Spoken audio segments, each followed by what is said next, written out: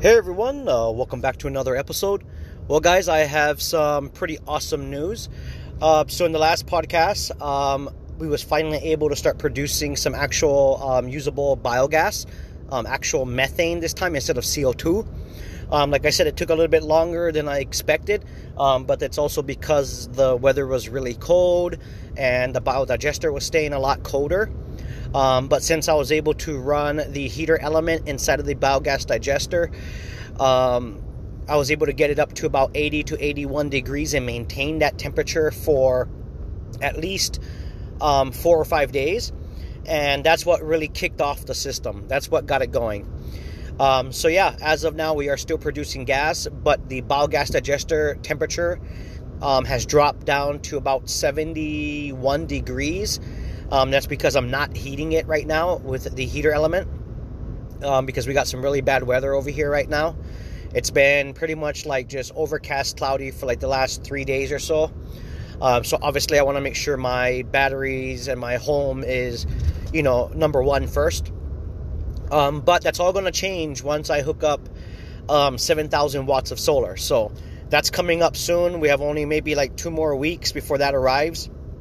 And then from there, I'll have more than enough power, even on the most cloudy days, to not only make sure my battery bank is full and charged, but have a lot of excess power that I can, put into the biogas digester. I plan on hooking up my hot tub. So I've had a hot tub or a jacuzzi for many years now. I just never hooked it up. And so now, now I'm going to have a lot of extra power and all that stuff. So, yeah, we're going to be able to do a lot more things, run the jacuzzi. And I do plan on installing an split AC unit that can do AC and heating. So that's going to be exciting as well. So yeah, we're looking good on that side of things. So yeah, yesterday, the day before, I've been out at the off-grid house and just checking on things. The other thing is too, I went ahead and set up my mother's off-grid power shed. So the platform I built and the L mini wall I built has worked out perfect. It couldn't have turned out better. So what I did was I brought everything over there, unloaded. I leveled off the platform onto some concrete blocks. That way the wood is not sitting on the ground and it won't rot as fast. It's going to take a very, very long time for it to rot because obviously it's not sitting on the ground. And then I started assembling the plastic shed on top of that subfloor that I built. Got that all assembled, all put together. Made sure the floor was all leveled off. I screwed down the plastic floor to the subfloor plywood, so that way that cannot lift up or move. And then I installed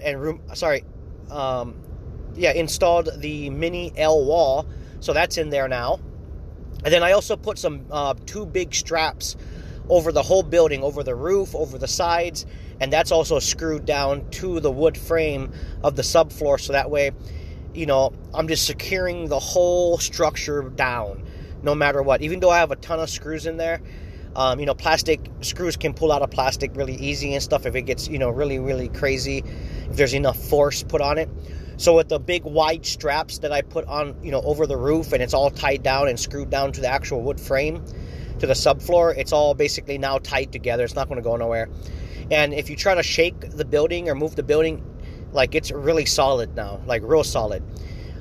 Just between the subfloor, the plastic building, and the mini L wall that I built, that building is probably weighing about, I would say at least 500 pounds, somewhere around there, because I used 4x4 pieces of lumber for the framing of the subfloor, right?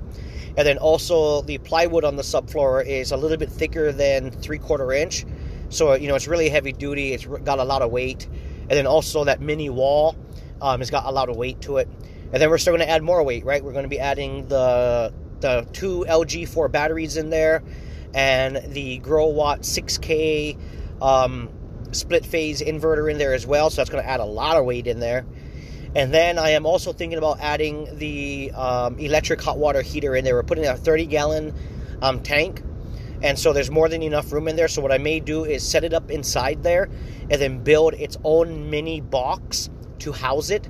That way, if for any reason we ever spring a leak, it's not going to shoot water on any electrical stuff. It's going to be in an enclosed box. And so that way, if it does, spring a leak, it's just going to spring a leak within the box. But I've never had a problem with electric hot water heaters springing a leak. I've had mine up and running for many years. I've changed many for people that needed help changing theirs out, and I've actually just done the job myself many, many times. So I have some, I've probably installed, I don't know, maybe 12 or 13 of them at least. So and none of them ever leaked. So, but it's still good to prepare for just in case. So yes, her power shed is set up and basically ready to go. I also unloaded all the 2-inch Schedule 40 pipe, and each pipe is 21 feet long, and I dropped off 5 of them. So I laid them out to kind of get an idea of the ground mount solar racking system I'm going to build. So that's kind of the project I'm on now. So yesterday, I actually drove all the way across the island to go and pick up the auger for drilling. It's a dingle. It has its tracks on top of it, and there's I think a 6-inch and a 12-inch auger bit that comes with it. And I went to go pick it up, and it was sitting there, and there's 2 of them sitting there, and I said, hey, I need to rent the auger, the dingle auger, and they said, oh, it's actually in for service. I said, it's been sitting in the parking lot for 2 weeks. I drive by pretty much every other day, and I see it just sitting there. They said, oh, well, they've been having problems with their mechanics or service guys that's supposed to be servicing it. And so they're supposed to show up on Monday and start catching up on everything. And so today is obviously Sunday now. So I drove all the way across the island to pick this up, and I couldn't pick it up. Then I had to drive all the way back. So I spent probably 3.5 hours minimum just driving across the island back and forth for no reason. Now, that's also my fault because I should have called, right? But I've been seeing it sitting there for weeks on end, and usually, their service guys are pretty, they're not on it, but they're pretty close to being, trying to catch up on things. And when the thing was sitting there for literally over 2 weeks, like 3 weeks, I was assuming that they already had the service done, and no one was renting it. So, Monday, tomorrow, they're supposed to service it, check it out, and then if everything is good, then I'm going to be able to rent it. Because my plan was yesterday was to rent it late in the afternoon, about 5 or 6 o'clock in the afternoon, drive it all the way to the property already, and I was already going to drill 3 of the holes for my solar racking system because I'm extending mine out. I'm adding 7,000 watts. So I was going to drill the holes already for mine before, even if it got dark, I could still drill mine. And then the very next morning, go drill all the holes I need for my mother's racking system. I'll just load it back on the trailer, drive it over to her place, and she's not too far away, so I can easily, put that in for her. At least drill the holes and get the pipe in the ground. And so if everything would have went to plan, technically, as of right now, the time of this actual podcast, as I'm making it, I would have been done with all the holes already. But that's not the case because they have to service the machine. So tomorrow, that's what I'm going to be doing is waiting for them to service it, and then I'm going to try to see if I can pick it up in the late afternoon. That way I have more time using it, right? Because the earlier in the day that I pick it up is the earlier in the day I have to return it, right? So it's better to rent it late in the afternoon than it is early in the morning. So, and I'm only renting it for one day. It's going to cost like $300 something. I think like $360 or $365 to rent it for one day.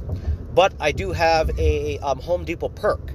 So if you guys are a pro member, the more money you spend, obviously, they give you these perks. You get all kinds of perks, and you can redeem them the way you want to. Like either you can use it as cash, or you can redeem them as a tool rental or whatever it is. And so obviously I spent a lot of money at Home Depot and even Lowe's and other places over the years. And so my perks always stack up. So I've been using my perks all the time. So I do have another perk that's $170 off a tool rental.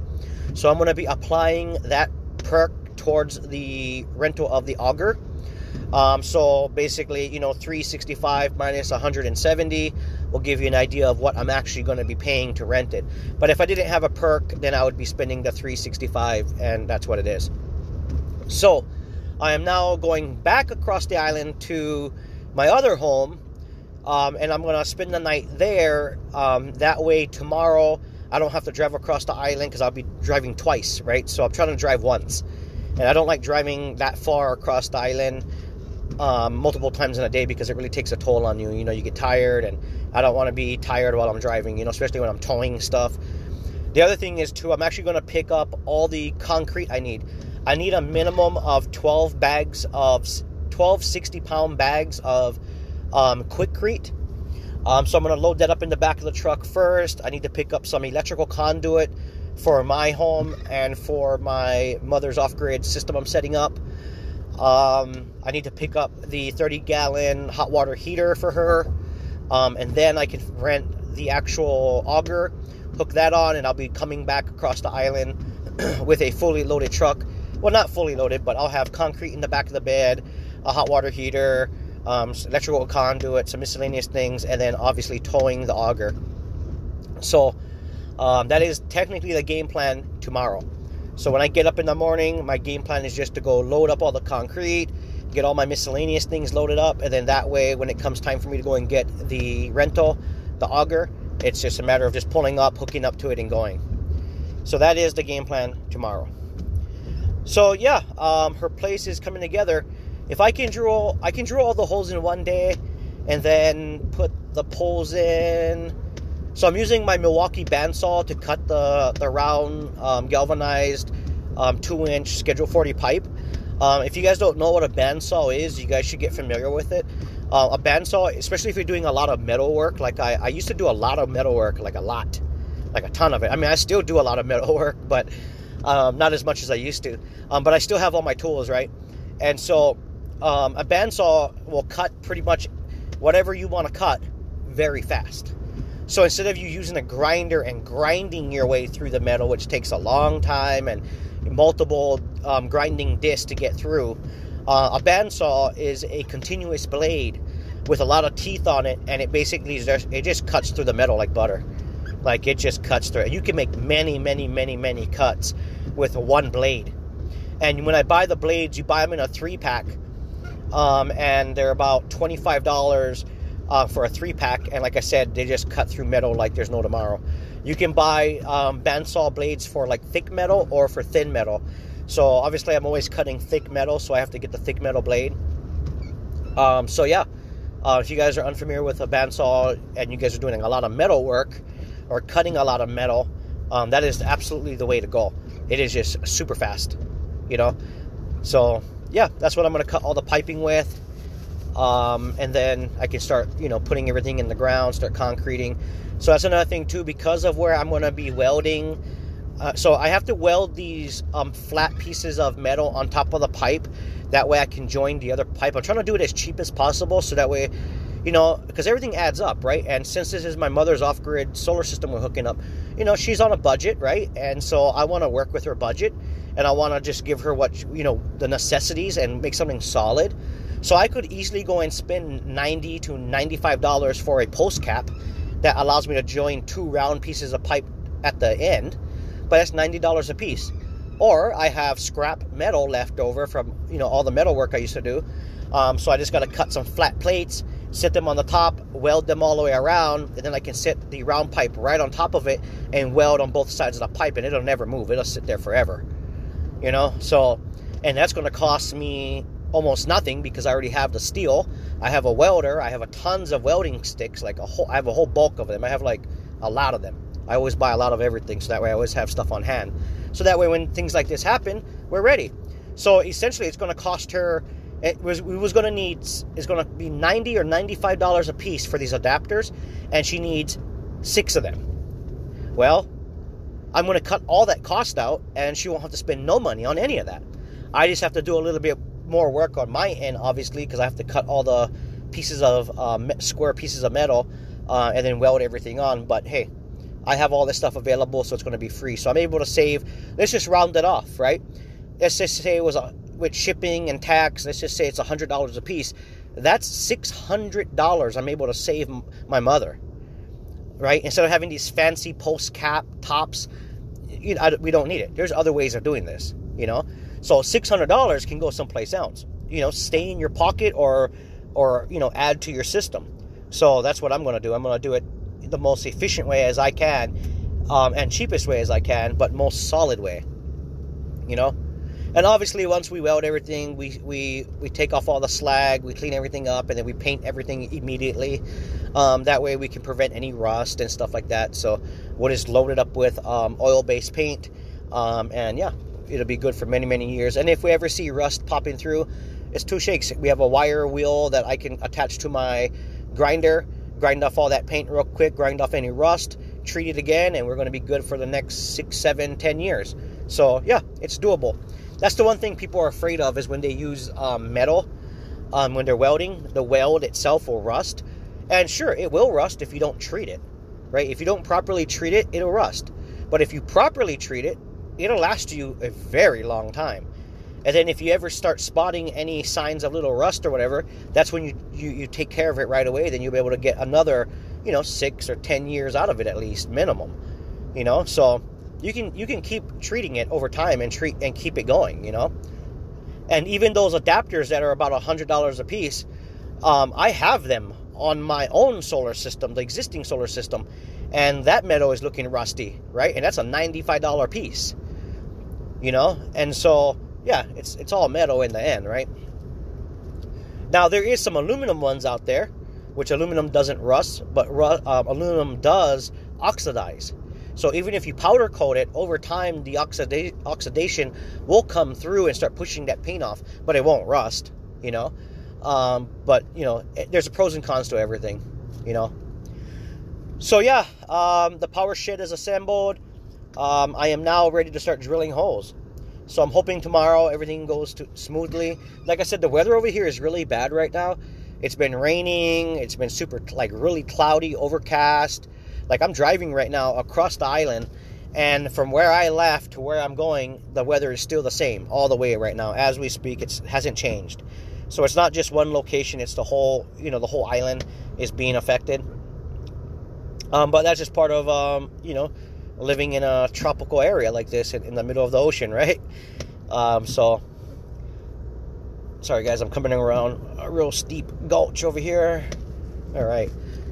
So yeah, we're making progress, making headway. Another thing is I want to talk about is, so my last video I put out on my YouTube channel, showcasing the new system I put in. I've had a ton of comments, a ton. And I'm really happy a lot of people have left comments. A lot of really good positive stuff, which is good. I noticed that a lot of people didn't even realize that these type of systems were out there. And so now their eyes are opened up to the possibilities. I'm not saying that they have to buy the same stuff I bought. There's other brands and other companies out there. But, it's an eye-opener for a lot of people. And then another thing is, too, I have a lot of people asking some legitimate questions. And so... it might seem simple to me or to some, and may not be as simple to others. And so with that said, I'm going to address some of these questions and answers, Q&A, maybe on the podcast or on the YouTube channel. But there's a lot of questions, and I want to answer them so that way people can make an educated decision, have a little bit more information for them of how all this stuff is working, and how does this hook up to this, and can you do this, or is this possible, or that kind of stuff. So yeah, I'm gonna try to address that as much as I can, maybe in another podcast. But anyway, guys, I'm gonna pay attention to the road here, and I'm hoping tomorrow goes smooth, because I'm anxious to start drilling these holes, because once the holes go in the ground and we got concrete in, oh man, we're off to the races, guys. We can assemble the solar ground mount solar system frame, and then all we have to do is just basically wait for everything to arrive, and then we can start installing everything and get everything up and running. So anyway, guys, thanks for tuning in, and I'll definitely see you guys on the next one.